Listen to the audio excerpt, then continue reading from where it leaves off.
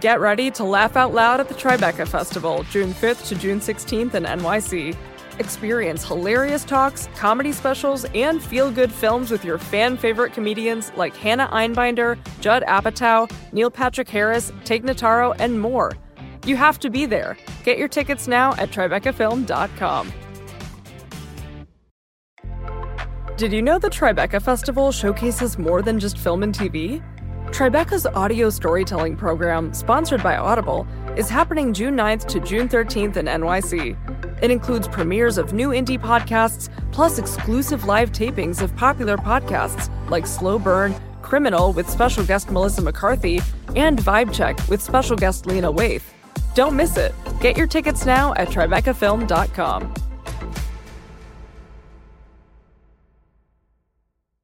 If an issue comes to be seen as associated with a president, such that the president's performance in office is benchmarked against their ability to resolve that issue, then that sets off that political incentive on the opposing party, which is we can't give the president a win.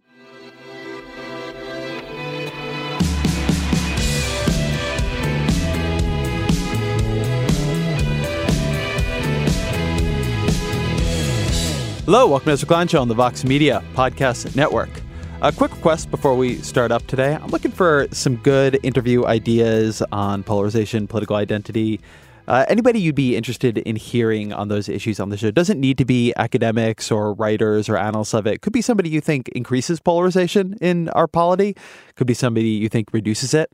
But I'm trying to think through that as I think through the end of my book, and often you all have better guest ideas than I do. So my email is EzraKleinShow@Vox.com. Again, EzraKleinShow@Vox.com. And if you've got some weird ideas there, or just some good ideas there, please email me. My guest today is someone I've really wanted to have on around the dawn of a new Congress because her work has influenced me tremendously in how I think about divided government in particular, but Congress and its relationship with the presidency in general, is Frances Lee. She's a political scientist at the University of Maryland. She just wrote a fascinating new book called Insecure Majorities, Congress and the Perpetual Campaign. Her book before that, which is called Beyond Ideology, is one of like the 3 or 5 political science books I recommend most often. And what she's showing in this new book is that we're in a period that is genuinely different from what most periods in American political life have been like. We're in a period of competition where control of Congress and the presidency is changing hands constantly, where landslides almost never happen. Certainly presidential landslides have seemed to have stopped happening. We don't have outcomes like we had, say, in 1984 anymore. Nobody's quite sure why. But her book is looking at how an era of intense, constant competition, how an era where every party is constantly a potential majority and minority, how that changes political behavior. And I think she makes a very convincing case that it changes it profoundly, that this period of competition is behind a lot of what has changed in American politics in a way that we don't always know how to integrate into our models or integrate into our thinking. It seems like competition is always the order of the day, but it really hasn't been. And I think there's incredible explanatory power here. And I think it's very tactically important for understanding why Democrats in Congress are going to act like they will in the next couple of years, why Republicans are going to act like they will in the next couple of years, and also how Donald Trump both will act and should act and could act, and maybe what he doesn't quite understand about presidential rhetoric and leadership in an era of divided, highly competitive government. This is a very, very, I think, helpful episode. Here is Frances Lee. Frances Lee, welcome to the podcast. Hi, Ezra. Glad to be here. Your book argues that we are in this unusual era of political competition. Persuade me, as somebody who grew up in this era, that something is different in politics right now, that, you know, having control of the presidency and Congress swinging back and forth all the time, that isn't just the natural state of American life. Well, it's true that it's been the natural state of American life for more than 3 decades now. You know, we've had continually close elections. We haven't had a presidential landslide since 1984. We've had divided government 75% of the time since 1980. And, you know, looking at the composition of the Congress, the Democrats and the Republicans have each held control of the House of Representatives 10 Congresses during the post-1980 period. In the Senate, you have Republicans having a majority in 11 Congresses and Democrats in 9 since then. So a very even balance of power. But if you look back before 1980, you see a quite different pattern. If you stretch back through the 20th century, the conventional wisdom was that the Democrats were the natural majority party of the country. They held a unified government a lot of the time. They held control of the Congress almost continually between 1932 and 1980 in the Senate, and between 1932 and 1994 in the House of Representatives. If you go back before 1932, the dominant pattern was that Republicans were in control of national government most of the time.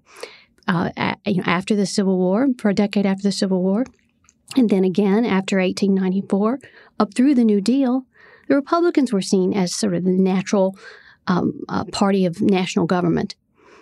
So this long era of close party competition with narrow majorities and switching majorities, we take that for granted as just how American politics works. And it's true that that's been the case since 1980. So for a lot of our lifetimes, or at least the period when we've been able to pay attention to politics. So most folks attending to politics today, that's been something they can sort of take for granted. But it is unusual in the context of U.S. political history. But in some theoretical way, shouldn't this be how American politics works? I mean, aren't we all taught that if one party is out of power for long enough, they'll change and find what it is they need to adapt themselves into, so they'll become the party in power?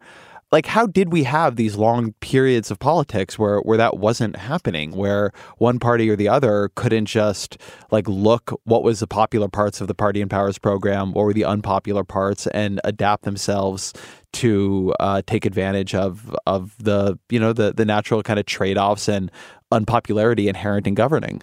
Well, it's a good question. I think we don't have a lot of variation to shed light on those patterns, in as much as we had a very long stretch of Republican dominance followed by a very long stretch of mostly Democratic dominance.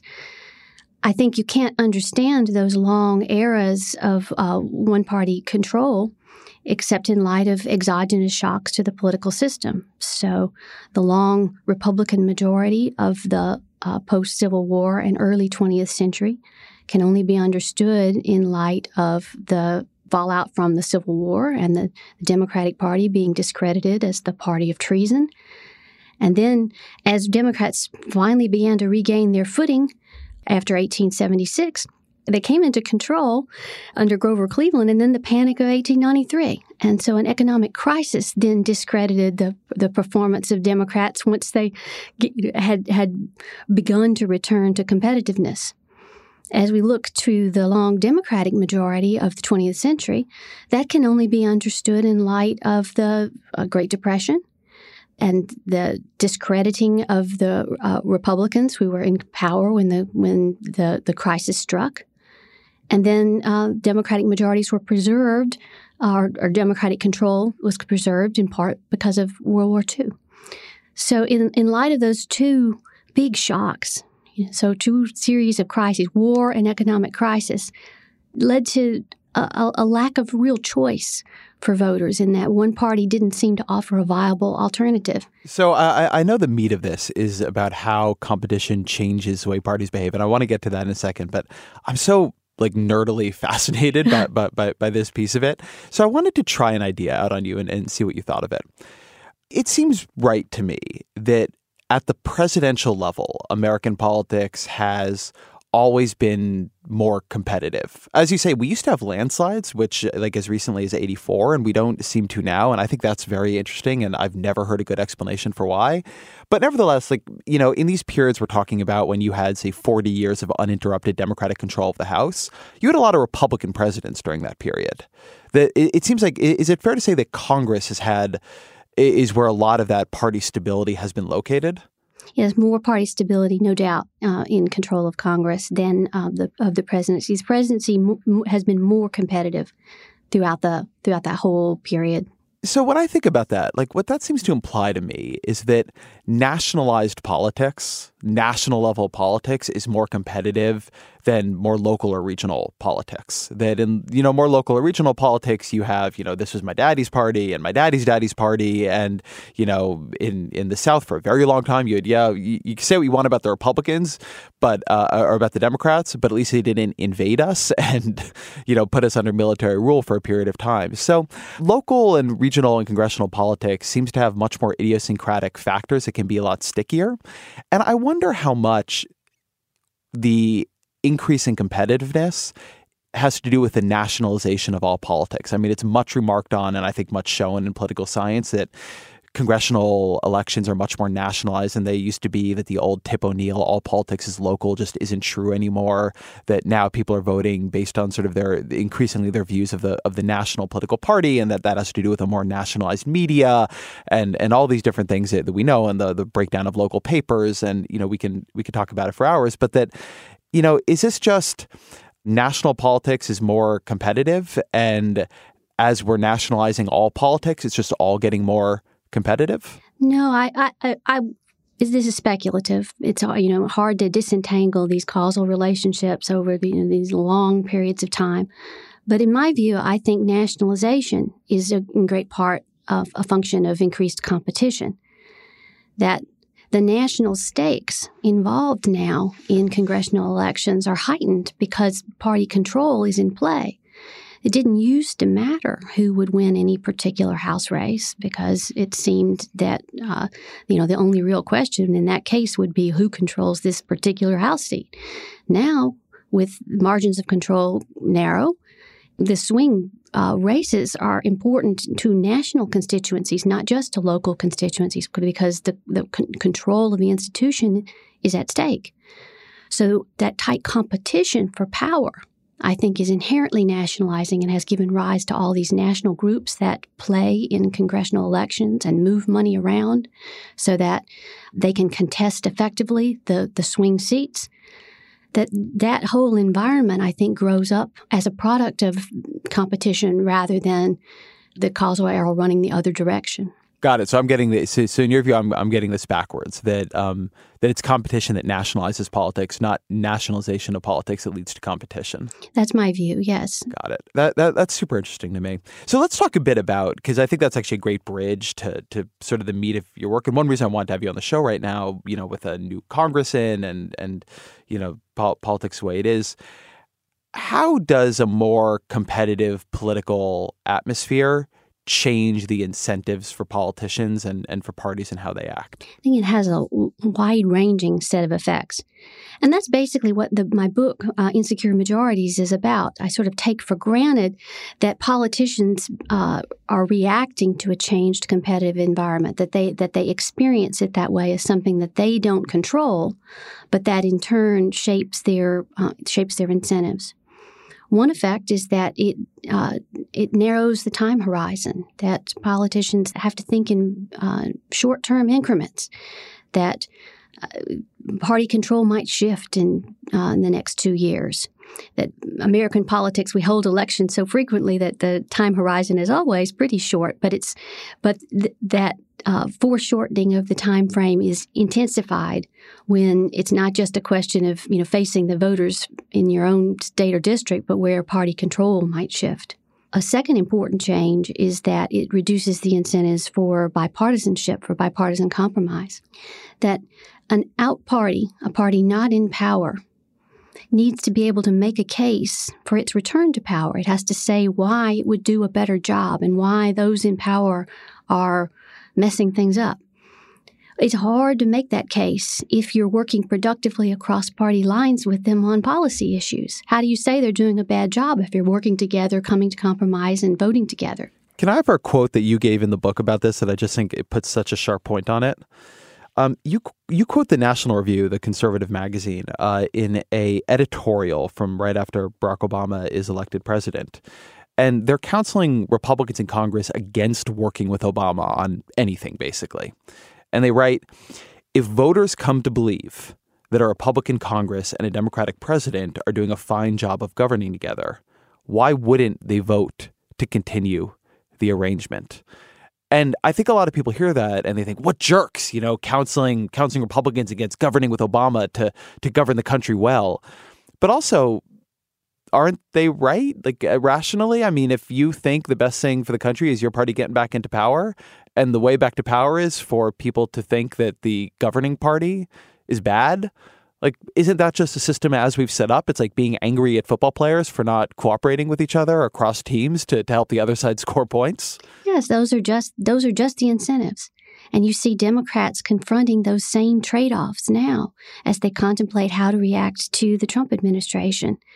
That, should we cooperate if the president offers to move forward on something we care about? Should we be willing to work with the president to achieve something on, say, a major infrastructure package?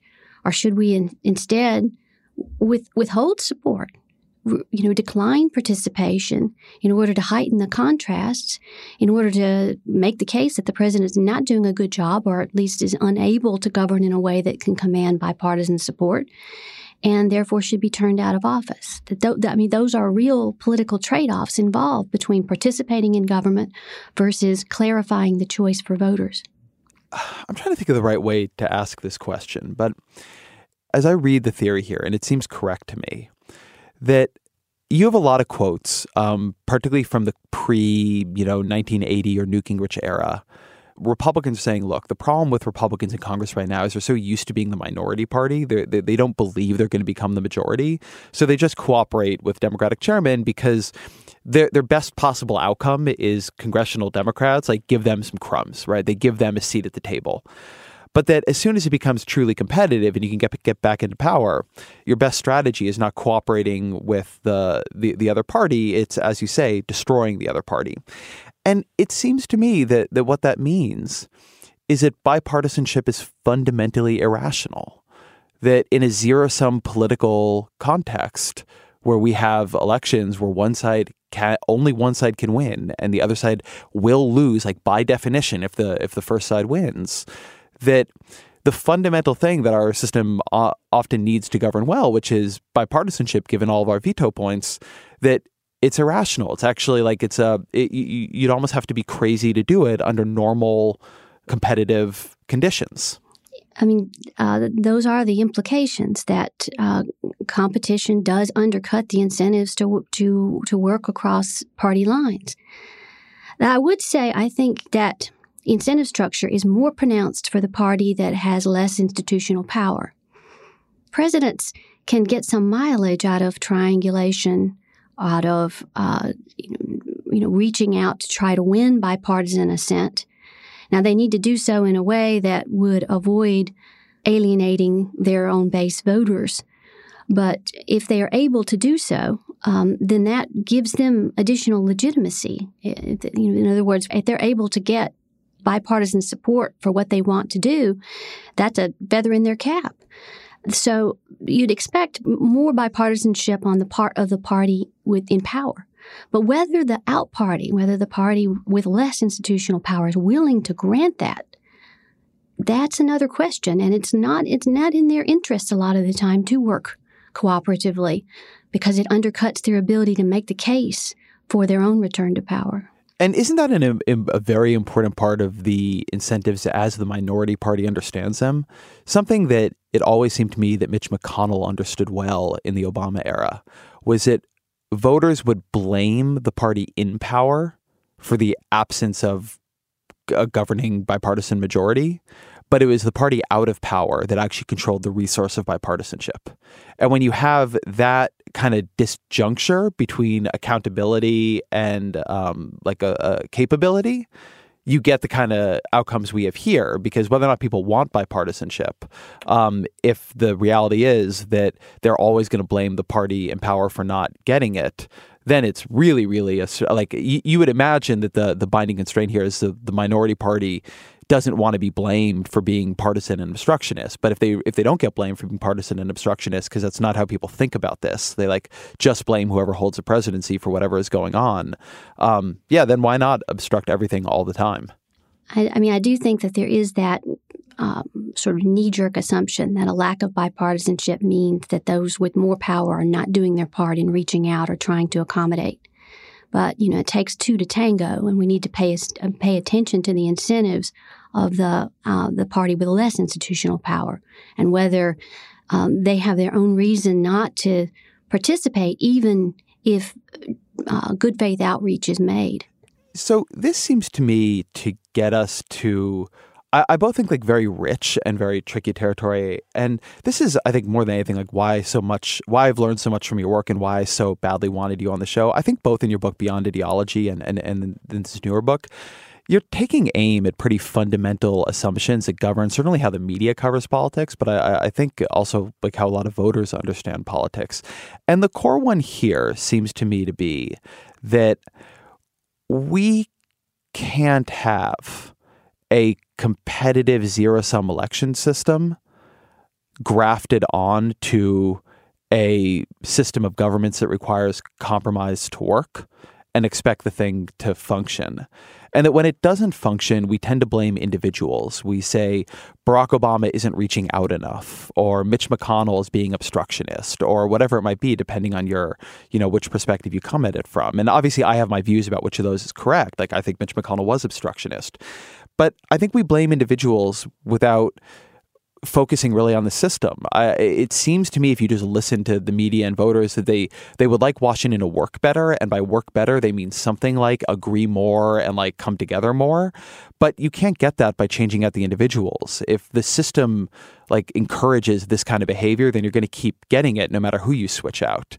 And so it seems to me there's this very big disconnect between the way we want the system to work and the way our system is actually set up to work.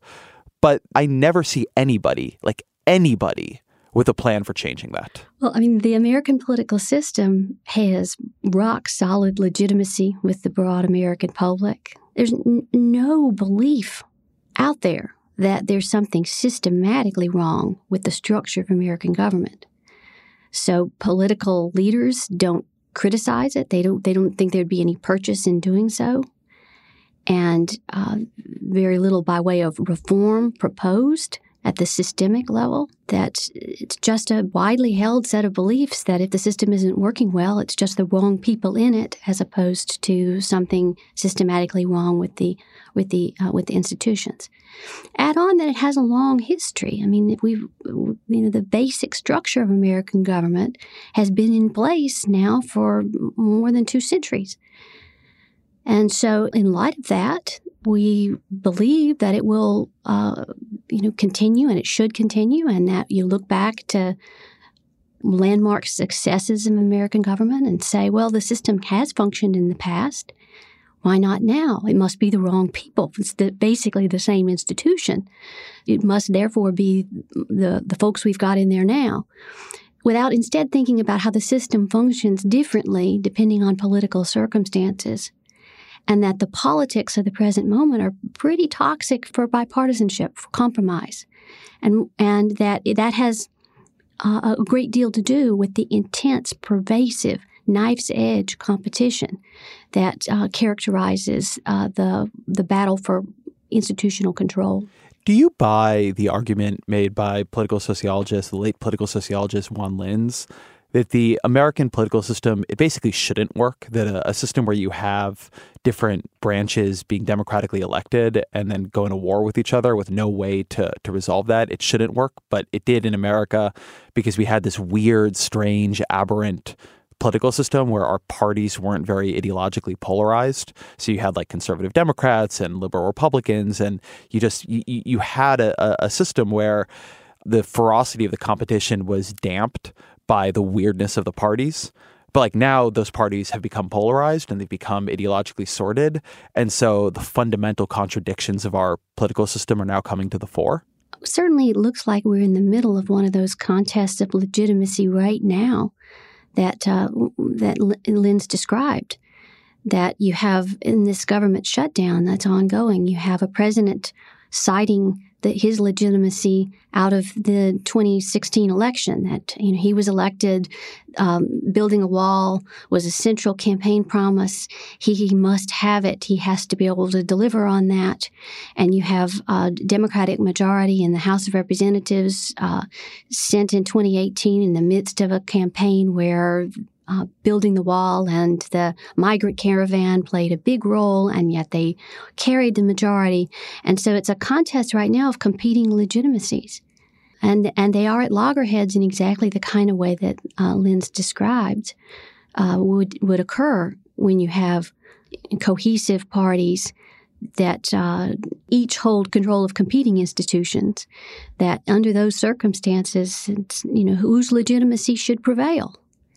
And yet, as the question's posed right now, both cannot prevail, and neither is prepared to concede. This is one of the opinions I hold that is very unpopular in liberal circles. But I think a lot about the Mitch McConnell-Merrick Garland affair. And the anger that Mitch McConnell, who had the votes, right? And obviously, if he didn't have the votes, he wasn't going to be able to do that. But he had the votes. I think at that time, Republicans had 54, 55 seats in the Senate. And he did not want a liberal president, Barack Obama, to fill Antonin Scalia's Supreme Court seat. And what he did was unprecedented, and the way he justified it was clearly bullshit. But there's this question that the system itself raises, which is, what did he actually do wrong? Right? Aside from being a break with a lot of historical precedent for McConnell to not give Garland a hearing, why should we expect an ideologically distinct coalition, a conservative coalition in this case, to clear a Democratic or left of center Supreme Court justice? I mean, we did in the past. It happened in the past. So that seems to be why we do it. But if you backed out, it's not how we think other legislation is going to go, right? Not how we expect Congress to act on other important matters of ideological consequence. And that's kind of space of legitimacy, which is, I think, an important word for you to bring into this conversation, seems really significant to me. What McConnell did feels illegitimate. In some ways, I think was philosophically illegitimate, but it's clearly was within his power in the system. And it's also clearly the incentives of the underlying system itself. And there's this increasing gap, it feels to me, between how we think American politics should work on a values level and how the rules are actually set up for it to work if both sides are maximizing their leverage and their power and their ideological purity. And as that gap grows wider, it's creating a legitimacy crisis. But in every individual case, the politicians in question can turn around and say, you gave me this power.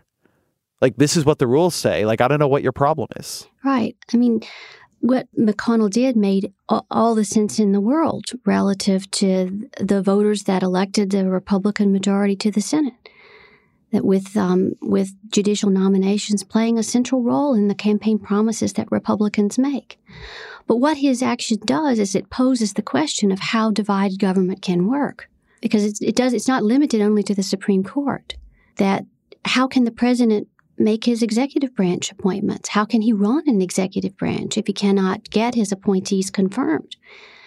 And yet a president facing a different party, another party in control of the Senate, that party doesn't want to confirm the sorts of people that the president would want. So our system relies to a great extent on a kind of forbearance, that where even though the party in control of the Senate has the ability to deny the president appointments to the executive branch and to the judiciary, just doesn't go all out. Exercises influence, but does not, across the board, withhold assent. So what Obama did under those circumstances is the sort of thing that presidents usually do, is they try to take into account what sort of person would be acceptable to the opposing party in control of the Senate. And in choosing Merrick Garland, he chose someone who had a reputation for moderation and centrism, and someone who was older and therefore wouldn't hold the Supreme Court seat for a long time. Those were openings overtures he made. But the fundamental problem was that potential control of the Supreme Court seemed to be in play. And Republicans were not prepared to give over Antonin Scalia's seat. And so the president was just told that this matter would be decided in the elections. And, if we carry this logic through, it raises the question of how divided government can function at all, even though, of course, divided government is our normal state of affairs in American politics.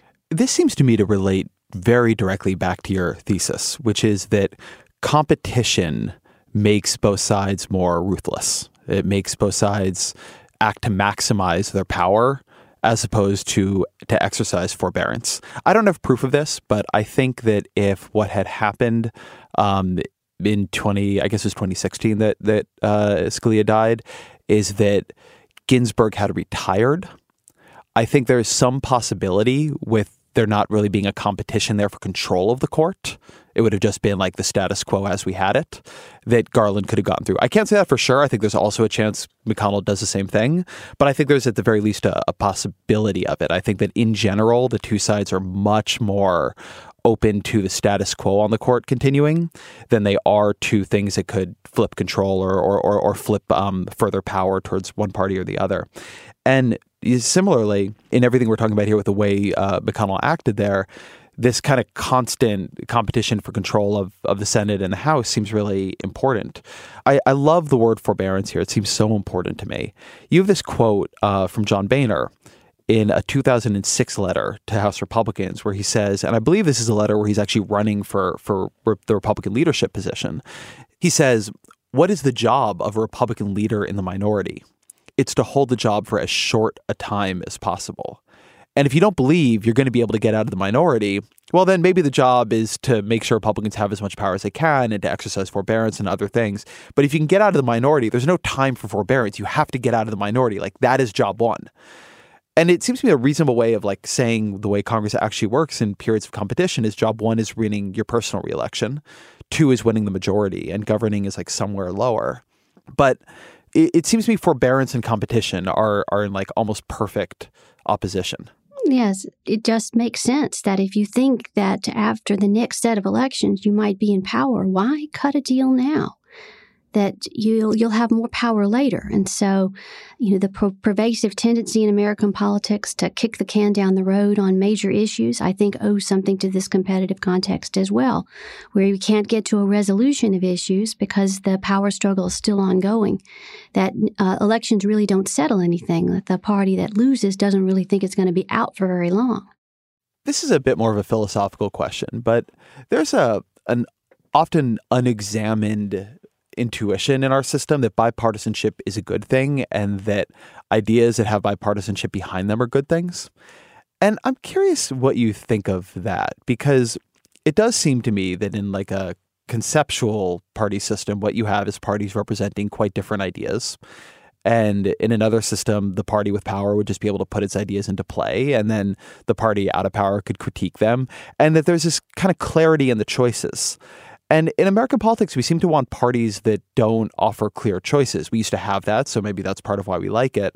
But is there any reason conceptually to think that, putting aside the fact that our system requires bipartisanship to work, given its veto points and the filibuster and whatever else, is there any reason to think that bipartisanship actually makes systems work better, that it should be such a high value that we try to build it into the very functioning of our system versus simply saying, bipartisanship is illogical. We want to have different views, like let the parties be partisan and let whoever has power just govern? Well, I would say we can't fully set aside the fact that the system requires bipartisanship, that the system was not designed with parties in mind. Parties grew up within the system, but when the framers put the constitutional system together, they did not plan for parties to play the kind of role that they play. So the complex division of power, bicameralism, separation of powers between Congress and the president that tends to require the parties to work together because there's so many veto points. Almost any organized opposition can stop things from happening, much less organized partisan opposition.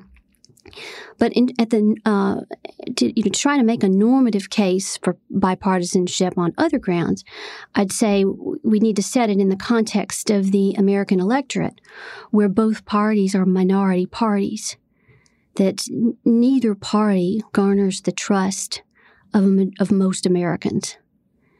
And so under those circumstances, a party governing on narrow party lines is provoking huge backlash because there's the other party, in the electorate. And then there's also a large share of voters who don't like or trust either party that well. They may not, they may have a tendency to prefer one party over the other in their voting behavior, but they refuse to align themselves publicly with a party. Then they are suspicious of parties, period. That parties are partial. It's not the national interest, it's a partisan interest. That's how parties are seen. And so bipartisanship helps to transcend that legitimacy problem, the legitimacy problem of effectively two major parties that are both minority parties. So I like that idea of them both being minority parties. I think that's important. And it relates to something I wanted to ask you. I'm very interested in the way political identity is expanding and strengthening in America. And you don't talk that much about political identity in the book, but I'm curious, knowing the literature as you do, if you think this period of intense competition leads to changes in political identity or validation or reinforcement of political identity. I think it raises the salience of partisan identities. This period of intense competition. It's rivalry tends to do that in all realms of life. Why not in politics as well? So yes, I do think it makes that contest for power more visible for people. They think about parties more. There's so much more coverage of parties. In the lead up to congressional elections, for example, most of the news articles are about the prospects of change of party control of one institution or another. That's not how congressional elections were historically covered in the news. That they used to be about individual races or about what was going on in different regions of the country because the party control was not in play. That the fact that it's in play means that the salience of which party wins is raised. And so there's so much more attention to that, which I think, does play into rivalries and helps to cement people's commitments to their partisan identities, at least for those Americans who have a partisan identity. So another piece of this that I think is interesting. So I've recently had a conversation, although I think it may come out after this one, with the neuroscientist Robert Sapolsky, who studies stress and the way anxiety affects primate and human brains. And he talks about how when studying primates, if you're in a period where the hierarchies are unstable, it changes like who feels stress. All of a sudden, people in power and dominant people feel a lot of stress and anxiety, it reduces short-term planning and it can make you angrier and it has all these sort of bad downstream mental effects. And it really made me think a lot about your book, which is that for a long time, another way of almost saying what you're saying to get it out of the competition language is that America had very stable political hierarchies. People knew the parties knew what their places were more or less. And so they could kind of relax into it and plan on longer time horizons and act more calmly and had a little bit more space in which to interact with the other party and figure out what they wanted to do. But now they don't. The political hierarchy is constantly unstable and constantly changing.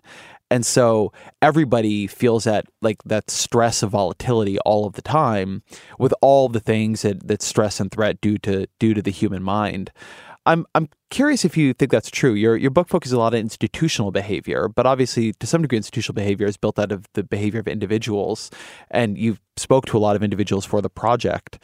Do you think that this changes sort of how individuals see themselves and each other and just the daily level of cortisol in their bloodstream to constantly be in this war for control? That's a super interesting idea. I wrote that book. It's published on an academic press, and I stuck within my area of expertise as a political scientist. So I wrote about institutions and incentives.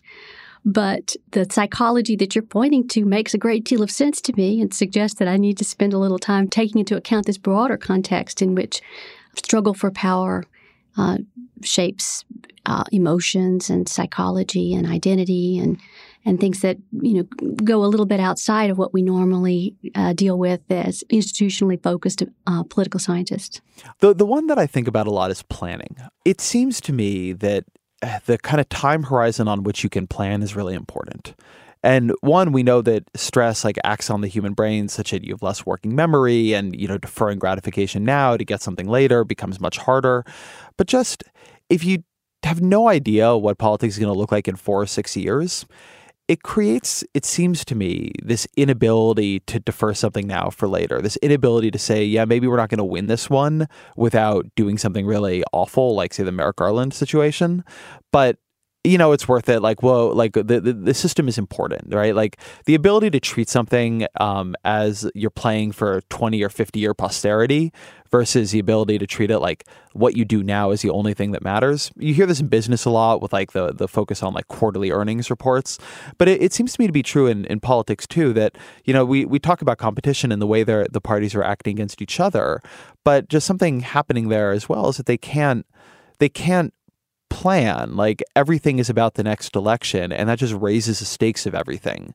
That kind of willingness to let the other party win or accept something not going the way you wanted it to now, it's like you can't do that. You got to shut down the government. You got to threaten the debt ceiling. You got to not even give Merrick Garland a hearing. Like you can't have any weakness because you're not playing for the long term, and so you don't care about the long term of the system. Like you're playing for right now and to be in power next year. Yeah, so that's looking at the insecurity that those in power continually experience. I mean, they're hanging on by their fingernails. They do not have secure institutional control, and so this does make it hard to think about what you're going to do down the road.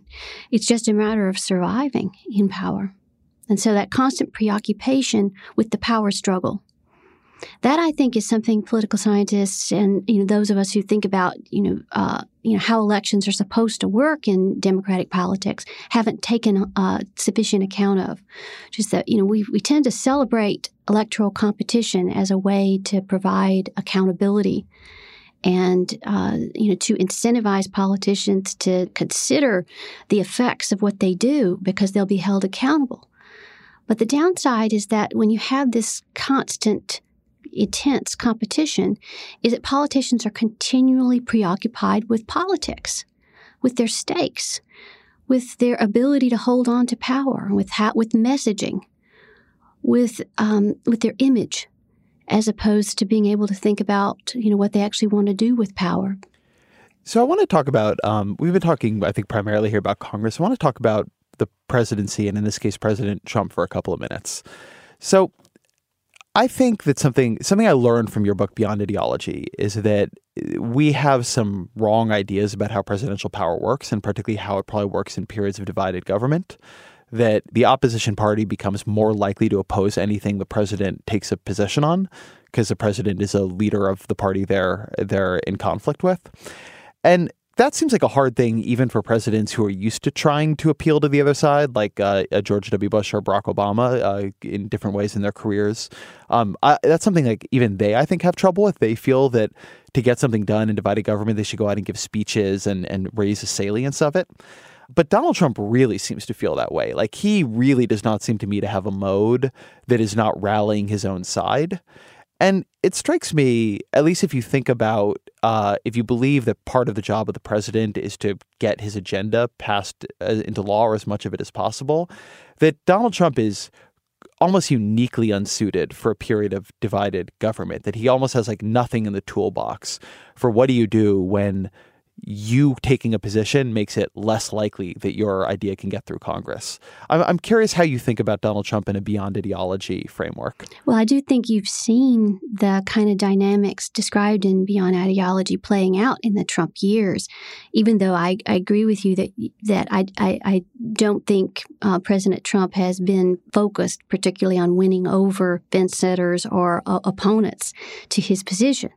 But even with that said, you see exactly the kind of polarization of opinion on issues with which the president is associated, where the out party, the party that the president doesn't control, in this case the Democrats, move, their issue positions change in reaction to presidential leadership and change in contrary ways.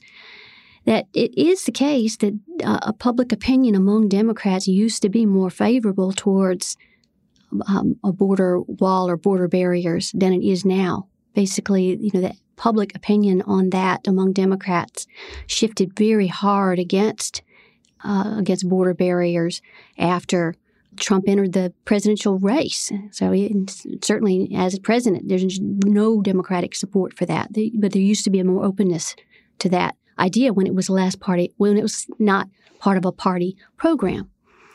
You also see Democrats shifting their position and becoming somewhat more favorable towards troops abroad, foreign intervention, more favorable towards troop presence in Syria than they were. So you see Democrats reacting against. Now, you also see the same sort of pattern where the president is able to lead his own party, even though he can't lead the opposing party. So you see change in opinion among Republicans on issues like free trade, or attitudes towards international alliances, or towards Russian President Putin, that you see, Republican attitudes shifting in those ways to align better with the president who they support. But that polarization in a system that requires bipartisanship to function most of the time, in fact, even in unified government, bipartisanship is necessary because of the filibuster in the Senate. That polarization makes the president's job more difficult, that when they take a position, that it tends to alienate the opposing party. Do you think persuasion of the other party for a president, that persuasion of the party they're not the leader of, is even possible nowadays on any large scale? I mean, after the experiences of Bush, Obama, Trump, we have an idea that one thing presidents are supposed to do is persuade. Is that idea just wrong? Is that just an artifact of an old understanding of political psychology and party dynamics? I think what presidents are able to do is not persuade people who are opposed, that they can from time to time take advantage of a permissive consensus where the public says, do something. We have to have something done on X or Y. Say, for example, post 9/11. And that presidents can take advantage of that. Then they can propose the something. And that can be seen as that's the proposal on the table. And in the context of a public that wants to see something happen, then they can strike while the iron is hot, so to speak, on those issues. But it's not moving public opinion. It's not turning people around from the positions they currently hold. It's more opportunistic than that. That seems, in a way, very depressing. I think so much of our stylized model of politics is that there's an argument to be had, and if you have the better side of the argument, you can win it. And White Houses have all these speechwriters, and there's such an architecture of persuasion that exists out there. But if you can't do it, if you can't persuade people, and you have very frequently divided government in a system that requires some level of bipartisanship or consensus to operate, it just sounds to me like what we're saying here is that the American political system is going to be functionally inoperable for just large swaths of time, and possibly increasingly large going forward as the parties continue to polarize. And maybe that's fine with us, but if it's not, maybe we've got some rethinking to do. Is that a fair summation of where all this leaves us?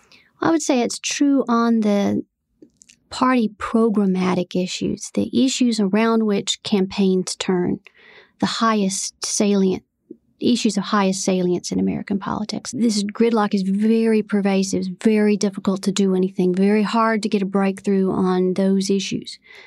But there are a lot of issues that don't have that status. And so American government is not inoperative a lot of the time. It's just not operating. It's not resolving the issues that those of us who follow politics, pay a great deal of attention to it, care about outcomes. We're not seeing the outcomes that you'd want to see, but recalling that most Americans don't pay very close attention to politics. Most people are not highly engaged. Much of the time, the government is functioning tolerably well from that vantage point. It's not achieving programmatic policy outcomes, but it's doing things. I mean, the 115th Congress did a fair bit under Speaker Ryan, setting aside the Tax Cuts and Jobs Act, which is their big partisan programmatic achievement. Didn't get anything else. Could not repeal and replace Obamacare, despite devoting 9 months of effort to it. But they did a lot of other lower profile policy initiatives during that Congress on issues that simply don't deeply divide the parties. So on the opioid crisis or on water infrastructure, on sex trafficking, that there was legislation. It wasn't on the front pages, but stuff was happening. American government was not shut down. And I'd say that that's how it normally works. It's a divided government, and even short of divided government, just given veto players, parties are subject, even when they have majority power, parties are subject to the other party's veto. Is a way of turning that almost into a rule to say that attention polarizes? So if you're in a situation where what you need to do to achieve your goal is to get your coalition spun up on something, that you'd want to give it a lot of attention.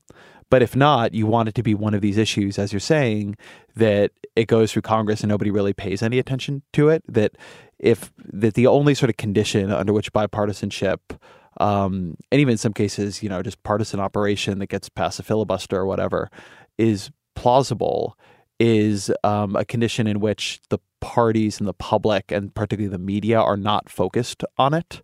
And so, we always think of presidential strategies and political strategies as being raising attention on issues, but there's actually a much broader set of issues where almost what you want to be doing is distracting attention from them.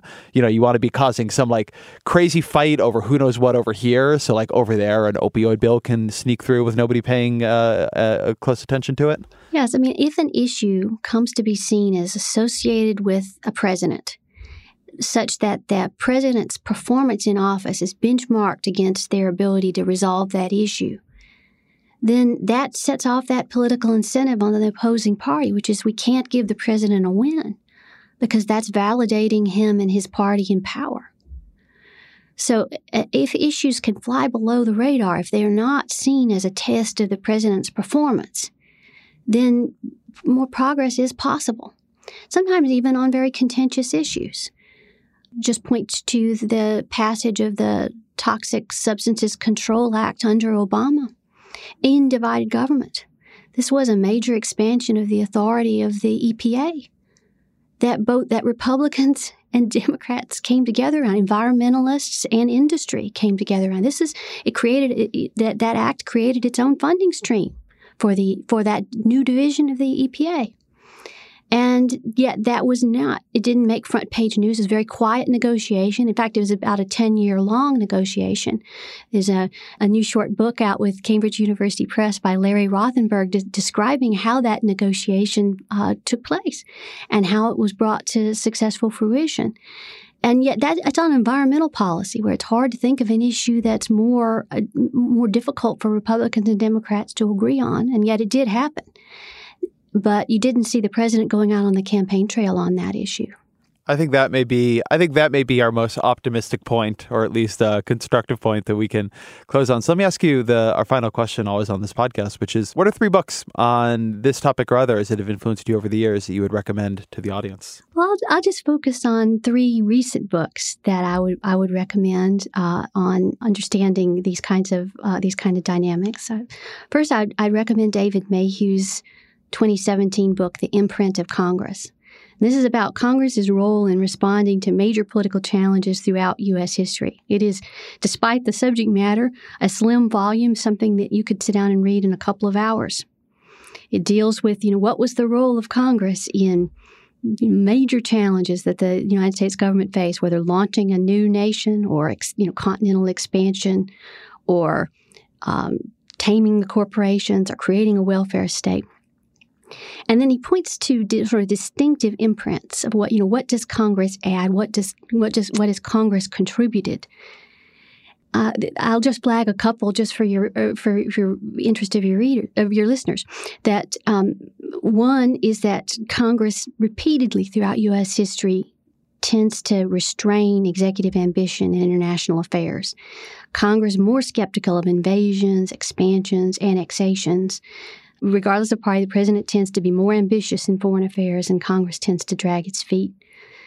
Congress likes incrementalism, that it prefers incremental policy to the kind of big bang new policies that the executive branch favors.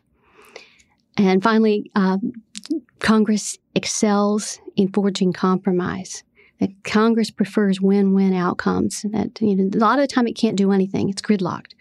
But when it acts, it's usually on a win-win basis. It's very, very interesting and thought-provoking to think about what's distinctive about how our institutions function.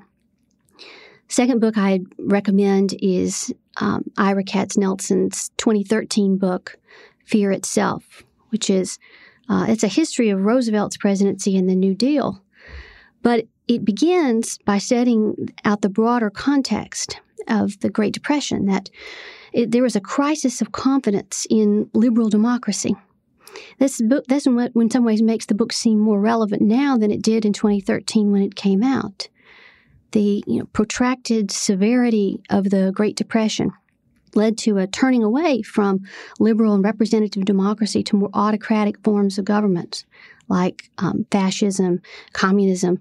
There's more than a few echoes to our present.